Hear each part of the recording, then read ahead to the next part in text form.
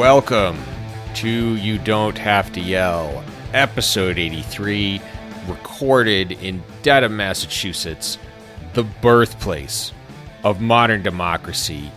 It is your bad boy of nonpartisan political podcasting here, and for those of you who are dedicated listeners, you may notice we're going without the standard introduction. The Big Gino, our producer, had a bit of a technical disaster, and we can't do our normal bumper, so we're following that up with the technical disaster that is me playing sound engineer. Wish me luck, everyone. Now, last week we talked with Matthias Polborn, who discussed the role gerrymandering plays in political polarization, and this week I spoke with Walter Olson, senior fellow at the Cato Institute, who was recently appointed by Maryland's Governor Larry Hogan to sit on the state's redistricting commission. And the goal was to take one of the country's most heavily gerrymandered states and make it less so. And in our conversation, we discussed some of the ways they're tackling the issue of nonpartisan redistricting, how the solutions to gerrymandering are often as varied as the states themselves, and we also get a chance to make fun of some preposterously shaped districts in the process, which was loads of fun. I will be back at the end with my final thoughts.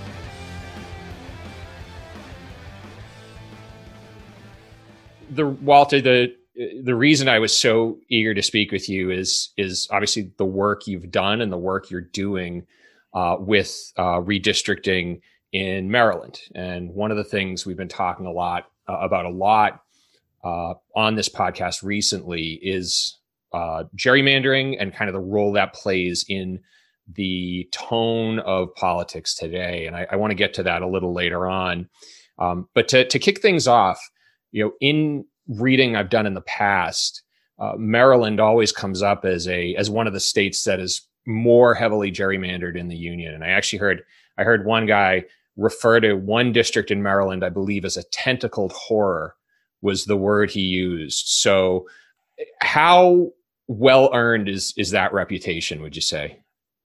As far as U.S. House of Representatives seats, Maryland has really the worst gerrymander in the country. And for years, it was kind of a neck and neck race between Maryland and North Carolina, which had the worst. And then a couple of court decisions struck down the North Carolina maps, leaving Maryland kind of undisputed as king of the hill for having the worst House districts. And the description you heard is probably one of the descriptions of the 3rd district, probably the worst district in the country, which has been compared by a federal judge and others to a broken-winged pterodactyl, to a praying mantis. And my favorite of these is to the blood spatters at a crime scene. Okay. Broken-winged pterodactyl. That actually, up until then, the most creative district name I heard was Donald Kicking Goofy. That was a great name. And once you see the image, you can never forget it in that district. But I have Maryland pride. That was a Pennsylvania district. And to get back to our 3rd congressional district, a reform group did a so-called gerrymander meander, which was an event intended to call attention to how bad it was by trying to go from one end of the 3rd district to another without entering any other district. And multiple forms of conveyance were needed because cars would not do it. At one point, you had to get into a boat and row or otherwise get from one part of the Chesapeake Bay to another, because it had only, this is what we redistricting nerds call water contiguity. It is one contiguous district, but only if you go across water. So that exists.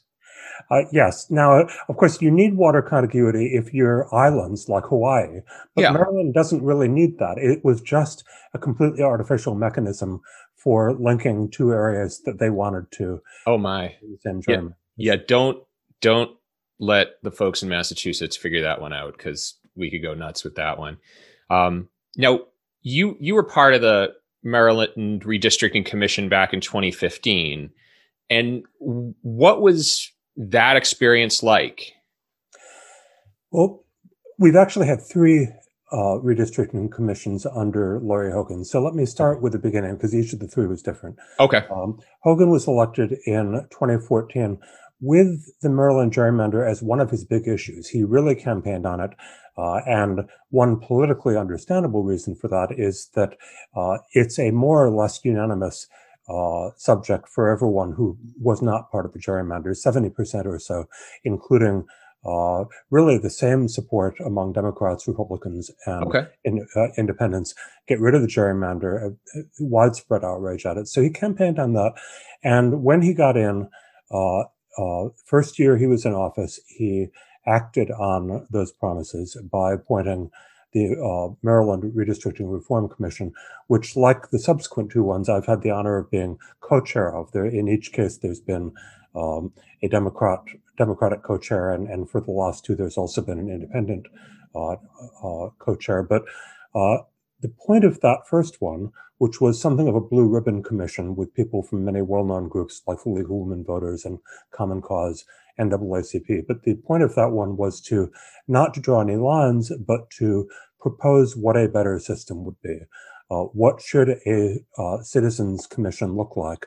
And of course, citizens commissions have come in a bunch of states, mostly Western states, as a change up from the old practice of letting the legislators themselves decide, letting the state legislature decide, which is how historically it's been done. So Governor Hogan gave us that commission. What would the best possible system look like, bearing in mind both the special conditions of Maryland, which is a geographically small state that is very used to face-to-face politics. Unlike California, Maryland is really used to people having met their representatives. It's a small enough state that can happen. And also trying to learn from the good and the bad of citizen commissions in states like Arizona and California. And California, a huge state, almost has to do things differently, but it also has money to burn to make certain types of things work. And Arizona, which was out there early with the format, ran into some trouble, lots of litigation. They had the practice of having one person, one independent in the middle as the tiebreaker. And we tried to learn a lesson from that, which is that there were attempts to fire that person. There were attempts to sue that person into miserable submission. And so one of the lessons we picked up early is don't have just one tiebreaker, have maybe three independents so that it's not as easy a target to shoot at. Okay, yeah. So we were trying to learn from that early experience of the states that had gone first with independent commissions, pick up on the best practices, make sure it was suitable for our size state and our particular political history. And so that was that commission turned things around and reported back less than 6 months later. We had a chance to use that those recommendations about 3 years later with what was called the Emergency 6th District Commission. And that happened because our ridiculous congressional districts were the subject of litigation. And although some of the litigation washed out over the years, and eventually it went up to the Supreme Court 3 times, and eventually, not to get ahead of the story, but they ruled that there was no federal right to sue over partisan gerrymandering. But before they came out with that final verdict, the federal courts looked at the 6th district, one of our bad districts, and struck it down and said, this is unconstitutionally partisan. And so at that point, you had a court ruling that the 6th district was illegal. You didn't yet have a replacement order for what the 6th district should look like. So Governor Hogan saw that as a great opportunity. He got appointed the chairs of what we then went on and filled out as a citizen commission to say what the 6th district should look like, with the idea being present the court with a remedy that had been not only drawn fairly as opposed to unfairly, but it had also been put through public hearings. The people had it from the affected parts of Western Maryland would have a chance to comment on it. And one of my favorite parts of the process, not only was there sunshine throughout with our meetings being streamed and lots of different portals for public comment of different sorts, but also a portal for public map submission. And this is part of what I love about the redistricting reform game, is that even though big data and computer prowess is used by the bad guys to come up with incredibly fine-tuned gerrymandering, the public can strike back with public availability of data, cheap or free software programs that you can run from your phone or your desktop, and effectively counter-programming, where anyone who wants to get one of these programs can submit counter maps, submit fair ones to to provide a clear alternative to the bad, unfair ones. And we, in fact, adopted a publicly submitted map for our 6th district project. Interesting.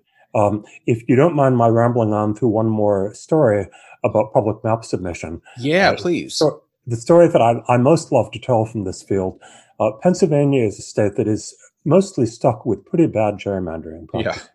But for whatever reason, it also had enough public data availability that it was possible for the public to submit maps. And so when it wound up in court, going to the Pennsylvania Supreme Court, which has more than once seen gerrymandering cases, which it's decided under its own state law and state constitution, the state house districts, the not U.S. House, but the ones for the Pennsylvania state legislature, were done very, very badly or unfairly, favoring the incumbent party, the Republicans. So a piano teacher from Allentown submitted a map, and the Pennsylvania Supreme Court ruled that it wasn't going to order her map into law, but her map was so clearly fairer than the one the legislature had done that it felt emboldened to strike down the legislature's map and tell them to go back and do it again. So this is kind of the promise and the fun of public map submission, is that it is a really level playing field for everyone who is nerdy enough to want to try this thing in the first place. A court might find their map to be better. Yeah. So that's super interesting. So how do you get agreement on the submitted map? Because obviously in any redistricting commission, there are incentive structures to tilt the map as much in your favor as possible, or as much in the favor of your party. How did they figure out or come to an agreement on which publicly submitted map to use? Let me take a big step back and talk about the different inputs, and I'd put them in 3 kind of categories. Who gets to decide what map to propose? What are the ground rules as far as what's the specifications of a good district versus a bad district? And finally, what procedural rules do they have to follow in getting there? And so briefly starting out, first one we've already talked a bit about, which is who gets to decide. And you've got the old format where the state legislature, sometimes with input from the governor, decides super self-interested or conflict of interested, depending on how you want to look at it.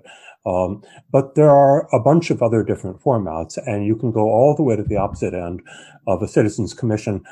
We like to boast of the fact that, unlike some of the reform ideas that have come in through state initiatives in states like California and Arizona, there was no legislative veto. There was no chance for people with an obvious interest in the outcome to exercise like peremptory challenges. You've got those in several states of they're being able to kick people off the commission that they think that they don't want to take their chances with. So we had one where it was much more genuinely a citizen commission, but there are lots of other formats too. Some states bring in judges or retired judges. Some states have politicians on it, but they insist that it be balanced, and maybe they'll use the chief justice as a tiebreaker. We can get into some of the other methods, but getting back to what Maryland did, it insisted on no legislative input really at all, and no input from anyone who's going to run, no lobbyists, no one who had worked too recently for any of these legislative bodies, and so forth. A whole bunch of things intended to keep it for citizens, and also the very important partisan specification. And everyone finds they have to do some version of this, which is no majority from a single, registered with a single political party. And indeed, following the problems that Arizona had, we did a 3-3-3 system. 3 registered Democrats, 3 registered Republicans, 3 who had not been registered, either of those, and had not changed registration. Could in principle be a registered Green or Libertarian. In practice, so far it's been just registered independents. I want to highlight that for everyone watching and for everyone listening, because it sounds to me like one of the biggest things, or one of the more important things that you can do when looking to create fair and effective redistricting would be to, number one, have a commission whose role is ironclad, so is not necessarily is not subject to the whims of the legislature, interested parties, number one. And of course, this idea of balance between the parties, but I think more importantly, balance with independents as well, so they're equally, what's the word I should say? So each has an equal say in the vote. Did I hear that correctly? You did. And one more rule that I didn't mention, but that can be important, is to get a recommendation for a map. Many states, including ours, specify a supermajority. That is not just 5 of the 9, but 6 or 7 of the 9. And if you go up to a strong 7 of the 9, then you're really saying that at least one person from each of the party configurations needs to give their approval. So that reduces the chance that something that's terribly unfair to Democrats, or for that matter, something where the Democrats and Republicans carve things up. I call that a buddy-mander, where you really do see maps where the 2 major parties have gotten together and carved things up so that everything is safe for one party or the other. But the independents also would have a reason to object if they sense that this is going on, that partisanship is coming back in. So that rule of a supermajority needed to approve a map has been found to be pretty wise. I think it is the rule in a lot of different states, and we also adopted that. So there's first that question of who decides. Yeah. And we can talk more about that if you like, but otherwise I'll go on to category 2. Category 2 is what is specified, and there needs to be some specification for what's good districting. And in Maryland, we've got if you want to look at it this way, a very plain vanilla set of criteria. Compactness, which means the districts should be more like squares or circles, and less like snakes or praying mantises. Mm-hmm. And call us traumatized by the experience of the last couple of maps if you want, but that was front and center with the governor's order. Compactness is to be a major filter of what gets through. And secondly, the respect for the boundaries of smaller political subdivisions, counties and municipalities. Now, here's one where it's a little bit harder to speak universally. Compactness, I think, is good everywhere. Respect for county boundaries makes a huge amount of sense in Maryland, where counties are very, very powerful and deliver most government services that are not delivered by the state. Counties are not important in New England as much, for example, where the government services tend to be delivered by the municipalities, the towns and cities. So you wouldn't necessarily have exactly the same rule in New England as you would in Maryland. But in our state, where county politics is super important, a lot of the population in major counties like Baltimore County and Howard County, there are no municipalities. Everything is county services. So respecting the county boundaries and also municipal boundaries was another big part of our plan. And we did not specify some things that do crop up in many other states. For example, one state, Arizona, and as far as I know, it's the only one, instructs its commission to try to maximize the number of swing or districts where you don't know who's going to win, districts where the registration of the parties or the voting patterns in the past have been close enough to suggest that both parties could put up a real contest. And I'll get in a minute to why we not only didn't put that in, but we kind of went off in the opposite direction, because a lot of people like the idea of competitive districts. And another thing that is done in one or two places, I believe that Ohio has recommended this for its statehouse districts, is to mimic the results of proportional representation. And again, you have a lot of people who strongly believe that if a state is 55% Democrat and 45% Republican, then a good map is one where the seats also come out that way. Mm-hmm. Again, I can see the logic, but it's not the way that Maryland went. And what we did instead is the way that California and Iowa, to name two states, there may be others, have gone off, which is so-called blinding. And in Maryland, the marching orders of the commission are: do not look at or consider in your deliberations the political coloration of any communities. Don't look at voting registration, Republican versus Democrat versus anything else. Don't look at past voting history, because it will tell you which party tends to win. And don't even look, and this is one of my favorite rules, I have to confess, don't look at the place of residence of any individual, such as an incumbent. So that keeps us from making sure that anyone lives in a district that will be good for them. We have to ignore where they live, and challengers and everyone else, of course, too. Now, you notice that this is not just different from, but it's inconsistent with those potential decision mechanisms of make districts competitive or make districts proportionally representational. We can't do that because we're not allowed to look at the data that would let us do that. Yeah. And there are two things that were left out that I want your opinion on, and something I've heard in past episodes as well, which is two of the aspects that sometimes challenge the idea of compactness and even contiguity, for that matter, or semblance of contiguity, is, number one, the concept of communities of interest. So, for example, keeping a rural block together rather than splitting them in two and potentially diluting their voting power. The second would be preserving the minority vote, or the power of the minority vote as well. And we saw this in North Carolina, where I think it was actually the Republican Party that challenged the redistricting map on the grounds of it violating the Voting Rights Act, because it diluted, in their opinion, the vote of the African American vote there. What are your comments on that, on those two aspects? Those are two very different questions, because the Voting Rights Act means that there's a whole lot of law that has to be followed in the case of minority communities of interest. Mm-hmm. And without the Voting Rights Act, there is no such legal framework on questions like keep farming communities together. So let me take the first one first, which is communities of interest.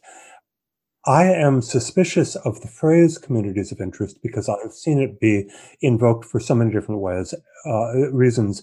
And you find, as you get into the subject, that people can present almost any desired map as a combination of communities of interest. We have a notorious example from Maryland where they came up with their intended 6-district gerrymander, and someone said, wait a minute, we need some way to defend this to the public, don't we? And so they thought, and they said, oh, well, we'll call this the Interstate 270 commute district, because it happens to include Interstate 270 all the way out to from the farthest western part of the state. Yeah. If those people ever want to go into Washington, D.C., they have to drive through all the rest of the district. So we're going to call it that. And the Supreme Court actually laughed at this when it wound up being part of the oral argument, because it was so obviously a back formation, as they might say in linguistics. It was cobbled together to excuse something they wanted to do for other reasons, and even they didn't quite believe it. And you find similarly, keeping farming districts together was a helpful excuse for a gerrymander in one instance because those districts all voted Republican and they wanted to pack the Republicans. In another instance, it wasn't convenient for their wish to break up farming districts, none of which would have their own representative. And so they went in completely the opposite direction and ignored the case for keeping farming districts together. Same crowd, same year, but again, what emerged as communities of interest was purely tactical. And so I acknowledge that there is something to it in that there really are communities that feel that they are historically and practically and in other ways together with other communities, even if it sprawls across a county line or a municipal line. They will tell people, oh, welcome to, such and such ville, and it will happen to sprawl across a line. And I believe that it's okay and desirable to respect that. When people talk about a community that they feel they live in, it's good to listen to that part of it. And so I think the testimony that our commissions have heard and will hear welcome people talking about, and just as good districting takes into account things like mountain ranges. Do you live east or west of the mountain range, which sometimes means that you depart from compactness, because if you apply compactness to a map in a place like Oregon, you find sometimes that you are forcing a couple of east of the Rockies communities together with people that they are not anything other than as the crow flies compact with. And so you need some recognition that genuine connection by being able to drive someplace. This also happens in Maryland with the Chesapeake Bay because you apply a mechanical algorithm of compactness, and before long you've put some people on the west side of the Chesapeake Bay. You force them into a district with the Eastern Shore, whether or not there's any easy way for them to get there. So, anyway, I'm getting back to communities of interest. Yes, they have a role, but I just don't want it to be a blank check. Yeah, that makes sense. And also, it seems to me like with the standards that you have set up, like so compactness, having a balanced commission and having there be a requirement that they come in blind to at least very detailed data on the districts they're carving, it sounds like there's then room to open up a conversation about why an exception might be made for a community of interest without it just being an excuse or a way to reverse engineer a reason for some disaster of a district to be carved, correct? And I like to think that it will emerge in the public hearing record. Certainly some counties feel some fellow feeling with others. They're part of historically recognized sections of the state, and they see a logic in combining counties that have had that kind of kinship. But let me move over to the other set of issues regarding race and redistricting, because there you have the Federal Voting Rights Act and the constitutional provisions on which it's based to implement.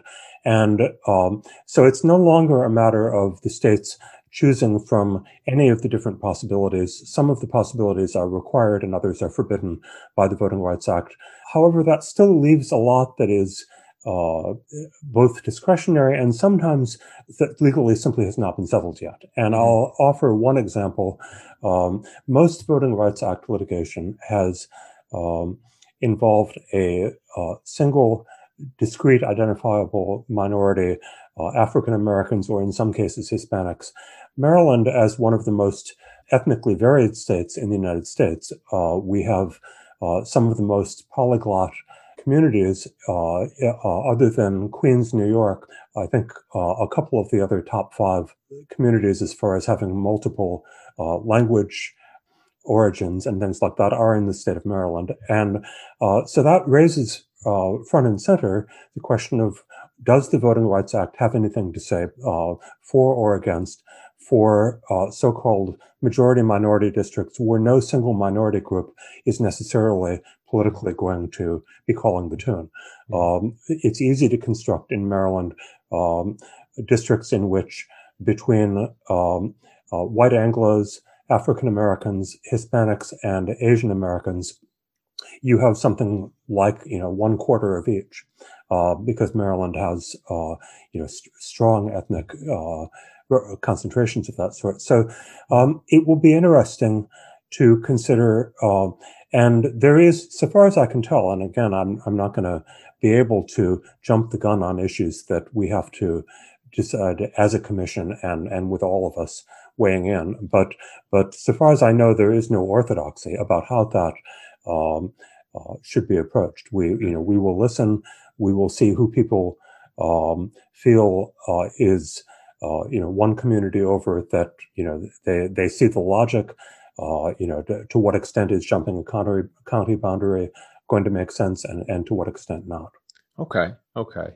Now, one of the things that the conversation around gerrymandering often centers on is, or I should say, the thing the conversation around gerrymandering typically centers on are federal districts. One of the things I've learned, again, as I've explored, is that it's equally important at the state level as well, because very often, again, depending on which state you live in, that legislature may be responsible for carving the federal districts. So it kind of feeds up. Is your commission also looking at the state level, at the General Assembly in Maryland, or is that the purview of some? We are charged with drawing maps for both U.S. House and for the Maryland upper and lower houses in Annapolis. And it is indeed tremendously important. The two are on slightly different tracks in Maryland as in many states. As you can imagine, the legislature takes extra special care of the rules for its own districts in some ways, and yet the Maryland Constitution gives them slightly different treatment and actually gives the courts a little more role of being able to supervise the drawing of the electoral districts. And for that reason, the gerrymandering practices, although there has certainly been some bad gerrymandering of state house districts, it hasn't been quite as outrageous because of that fear of courts stepping in and correcting things. Basically, the Maryland Constitution provides no grounds whatsoever for courts to strike down the U.S. House districts as overly gerrymandered. So they basically it's a world of sheer imagination, as some cartoon company once put it. They can really do anything practically with the U.S. House districts. They have to be a little more careful, and they are a little more careful with the State House. Okay, understood. I want to pivot a little bit, because one of the things I found really interesting as I was reading up on your work and your bio as well, is that your partisan journey, if you want to call it that, is very similar to mine. And I bring this up every now and then on this show, where I was born and raised a Republican, or a Massachusetts Republican. Which now is probably functionally a Democrat in some circles, but I was born and raised with a conservative upbringing, or conservative at the time, and my deviation from the party came during the Bush administration, and it came for many of the same reasons. I don't want to steal your thunder here, but it really seemed to mimic a lot of the things you were thinking too. And I want to bring this up, where I promise everyone we're going to get back to gerrymandering. This leads back there, but I'd just like you to describe that, because you actually started out campaigning for George W. Bush in 2000, correct? I did. And it is a long story, like so many people's political stories. I've always been identified as a small L libertarian, as is the Cato Institute. And that means that Republican candidates are never going to be entirely satisfactory. But depending on what their issues are, depending on what their approach to the use of government force is, they may be pretty good, or they may, while my sense of something being wrong. And with George W. Bush, I was deeply involved with a topic that I spent much of my career on, which is problems of excessive litigation and the reining in excessive litigation. Now, it happened that George W. Bush was the president who took an interest in this topic beyond any other, along with Vice President Dan Quayle, really made it his own kind of crusade, which meant that as someone who had written several books in that area, I was thrilled and honored that he wanted to draw on my work. I flew out to Austin, was happy to give them, my best advice about what the proper role for the federal government is, because, of course, a lot of this stuff is not appropriately addressed at the federal level, but rather at the state level. Yeah. But give them my most honest advice, and it was thrilling to see that they would sometimes nod to themes that I had laid out as the right ones. But of course, a president's time in office is not just about your favorite issue. People need to learn that hearing very welcome things about your favorite issue is not the be all and end all of what presidents should be. And at the same time, he was, he was being talked into, and I don't know whether this is the real him or not, but he was being talked into campaigning that I thought was very demagogic against the aspirations of gay people, for example, where he locked himself into some positions that I found very, very objectionable. Republicans in general were not covering themselves in glory in those days on those issues. Yeah. I hope that, we can look back and say they got over some of those things, but at the time they were misbehaving pretty badly, and George W. Bush was encouraging them to misbehave. So I just sort of checked out and said, I've had the chance, which I value greatly, to be listened to carefully on issues that I think are, a part of what I have to contribute to the world. But I don't have to vote for every Republican who comes along, and I can hold out for ones that I like better, or vote third party. And this, some of these same things came up with a very different configuration of issues when the Republicans decided to nominate Donald Trump, someone I find completely unacceptable and would never vote for. There is the Libertarian Party. I love them dearly. I don't always vote for the Libertarians just because I'm a small L Libertarian. But when they've got Gary Johnson, someone who actually was quite a decent governor of New Mexico for 2 terms, and Bill Weld from Massachusetts, who I also, find very congenial. I really like Bill Weld. So I figured, look, if you're going to be serious, I'm going to go ahead and vote for you. And I went and did. Yeah, so it's funny. I volunteered for Bill Weld's Senate campaign against then Senator John Kerry back in 96. I was a huge fan of Bill Weld. And for those of you who only know him through his primary challenge to Trump, and prior to that, his running under the Libertarian ticket as vice president, Bill Weld was what I would consider your classic Northeast Republican or your classic Northeast conservative, which was fiscally conservative, but very liberal on social issues. And the reason I bring this up is because over the last 2 decades, there has been an extinction there's been a great diminishment of what I'll call, the Bill Weld Republicans out there. And so, for example, you have Charlie Baker, the governor here in Massachusetts. I think you could consider Larry Hogan, governor of Maryland. Yeah, go on. Sorry. Charlie Baker and Larry Hogan have a great deal in common. And I watch with interest as Baker simultaneously is extraordinarily popular in the polls generally in Massachusetts, but struggles to get renominated by his own Massachusetts Republican Party, which has veered so far that it's not clear that this super popular governor, next time, he managed to get it for re-election, but, were time to go on, who knows whether he could even hold the nomination of the splinter of the Massachusetts Republican Party that is left. Yeah, I can speak freely because I am not affiliated with the Massachusetts Republican Party. They cannot get out of their own way.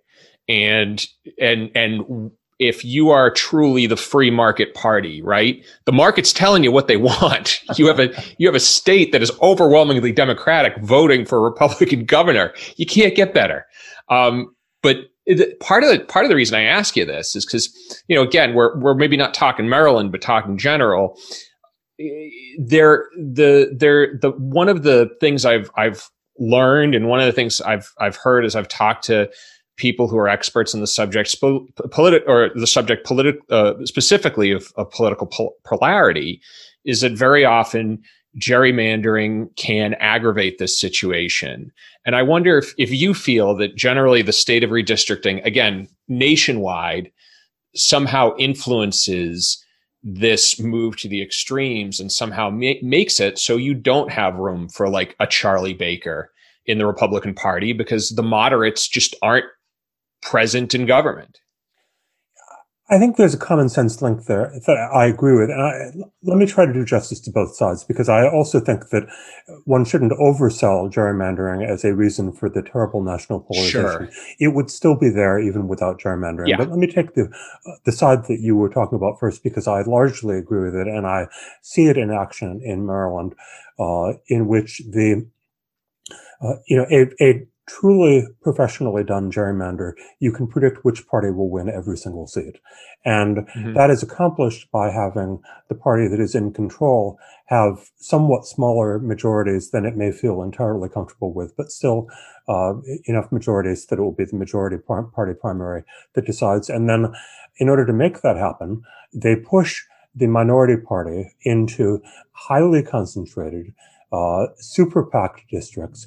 Now, if you look at the states where Republicans have drawn the gerrymander, there is an interaction here with the Voting Rights Act in that very often in southern states, Texas, North Carolina, Alabama, it's hard to tell the difference between packed minority districts, which are advertising their super compliance with the Voting Rights Act. Hey, look here, we've got a district that is absolutely certain to be carried by an African American. Well, it's awfully convenient for the Republicans who are gerrymandering those same states to have taken the most loyal Democratic voters and packed them into a very few districts. So you wind up in many of these states, the Democrats who do come from Texas are not the types of Democrats who could ever, with perhaps a few exceptions like Beto or O'Rourke, but most of them are not going to win a Texas statewide race because they're not really centrist Democrats. They are instead having to worry about primaries in districts that are super, super Democratic.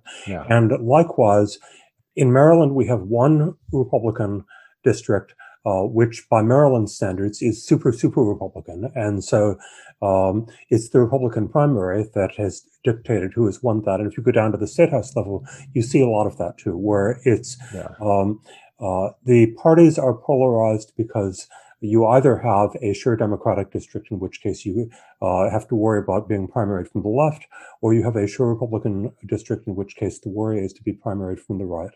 And so you have legislators who set out their somewhat performative public stances of being super liberals or super conservatives because their real worry is being primaried from a more extreme part of their own party.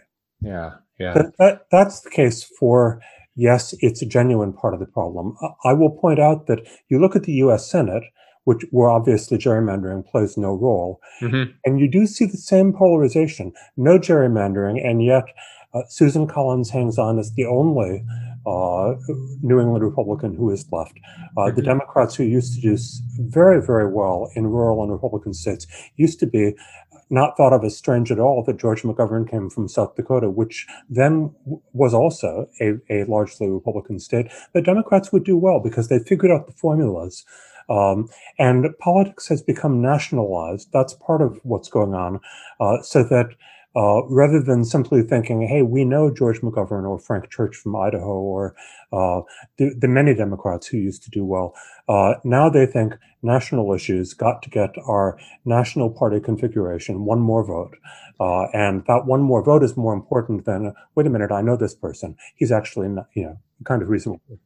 It's funny. That's what we talked about in the last episode, is that if you try to run as a Democrat, for example, in a more solid Republican area, you end up running against Nancy Pelosi, and of course Susan Collins was effectively running against Mitch McConnell's reputation up in Maine, and I was there during the election. I heard the ads. So, And I wrote a piece back in, I guess it was 2015, because I'm fascinated by Northeastern Republicans. I wrote a whole magazine piece about them, and Okay. I said and I talked about Weld, and I talked about I guess Baker was new then, but many of these people, and the um, the basic syndrome is that they can get themselves elected governor because a lot of people, a lot of registered Democrats will recognize, we need the broom to sweep clean. We need someone who hasn't bought into all the deals in Boston State House or the Annapolis State House. Sure, elect them as governor because they, Massachusetts politics is three people in a room, and at least this way, one of them won't be a Democrat, and but then they have nowhere to go. They can't get into the U.S. Senate. And again, you saw this with Weld. I'm not going to speak anything about what would happen, but Larry Hogan, some of these ideas have to be going through his head, which is the very same people who are delighted to vote for him for governor.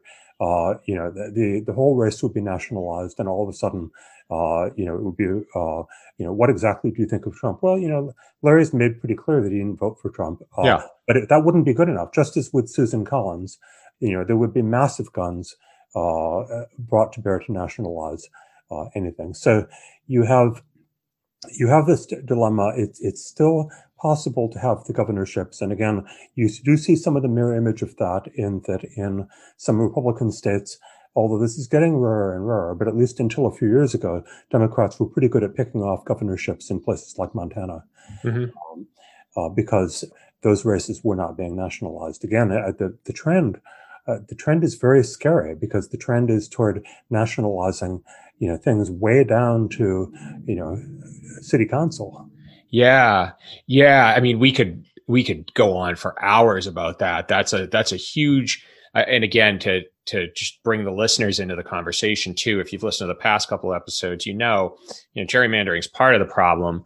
But like you said, there's the nationalization of elections. I see, and I won't tell stories that get too local because I don't want them to come back and haunt me. But yeah.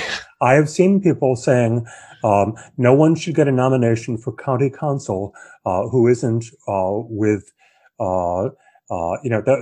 on the right side of Trump versus anti-Trump. And I was, come on, and this affects party primaries too. And likewise, you see some of this in the Democratic Party with the squad, successfully primarying various old line Democrats. And I see that sifting down to the county and municipal level on the Democratic side too. Yep. Yeah. And so I know I have one more question for you, which is, at the end of every episode, I always like to give people some way they can take action. So if I'm listening to you talk and I want to tackle the issue of redistricting and I want to tackle the issue of gerrymandering in my state, are there things me as the lowly individual voter can do to positively affect the situation? Yeah, assuming you're not a map nerd, in which case I would say go ahead and submit some sample maps. Okay. But that's a specialty taste, obviously. Yeah. For the rest of us, if you're lucky enough to live in a state that lets regular citizens on into the process in some way, Michigan, Virginia are states that just came into that category. By all means, apply because you might get picked. And in fact, one of the ways that I advise trying to be more active in general is that you will find that county and state government have all sorts of advisory commissions, not on this issue necessarily. It's an amazing way of getting some mileage, figuring out how these governments work. And once you've been on one commission, they may invite you, hey, why not apply to more? They love having registered independents for a lot of these. Because of this party balance issue, they love to be able to point to some diversification that way. So think about that. It can be hard, given that in the gerrymandered states, lawmakers clutch this to their bosom. It's like Gollum and the Precious. I mean, I'm sorry, disrespectful, but this is for many of them the ring of power of re-election, and they relinquish it very easily. But if you educate yourself about where the most embarrassing parts of your state's gerrymander are, and they may not be obvious, but things that were done to protect someone.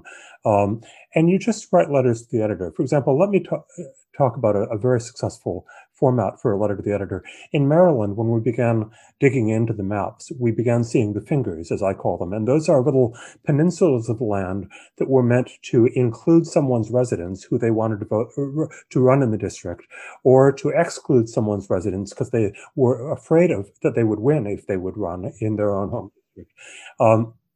So I have seen wonderful letters to the editor that simply and sweetly, without having to raise their voice to get into our theme, and without having to accuse anyone of much of anything, say, have you noticed in the map of our own county that the district map extends 5 miles unnecessarily out of the way here? Did you know that was done because they had a grudge against that person and wanted to make sure that they wouldn't be in the legislature? Well, I can guarantee that even without an action point, the guilty parties in the gerrymander hate seeing letters like that.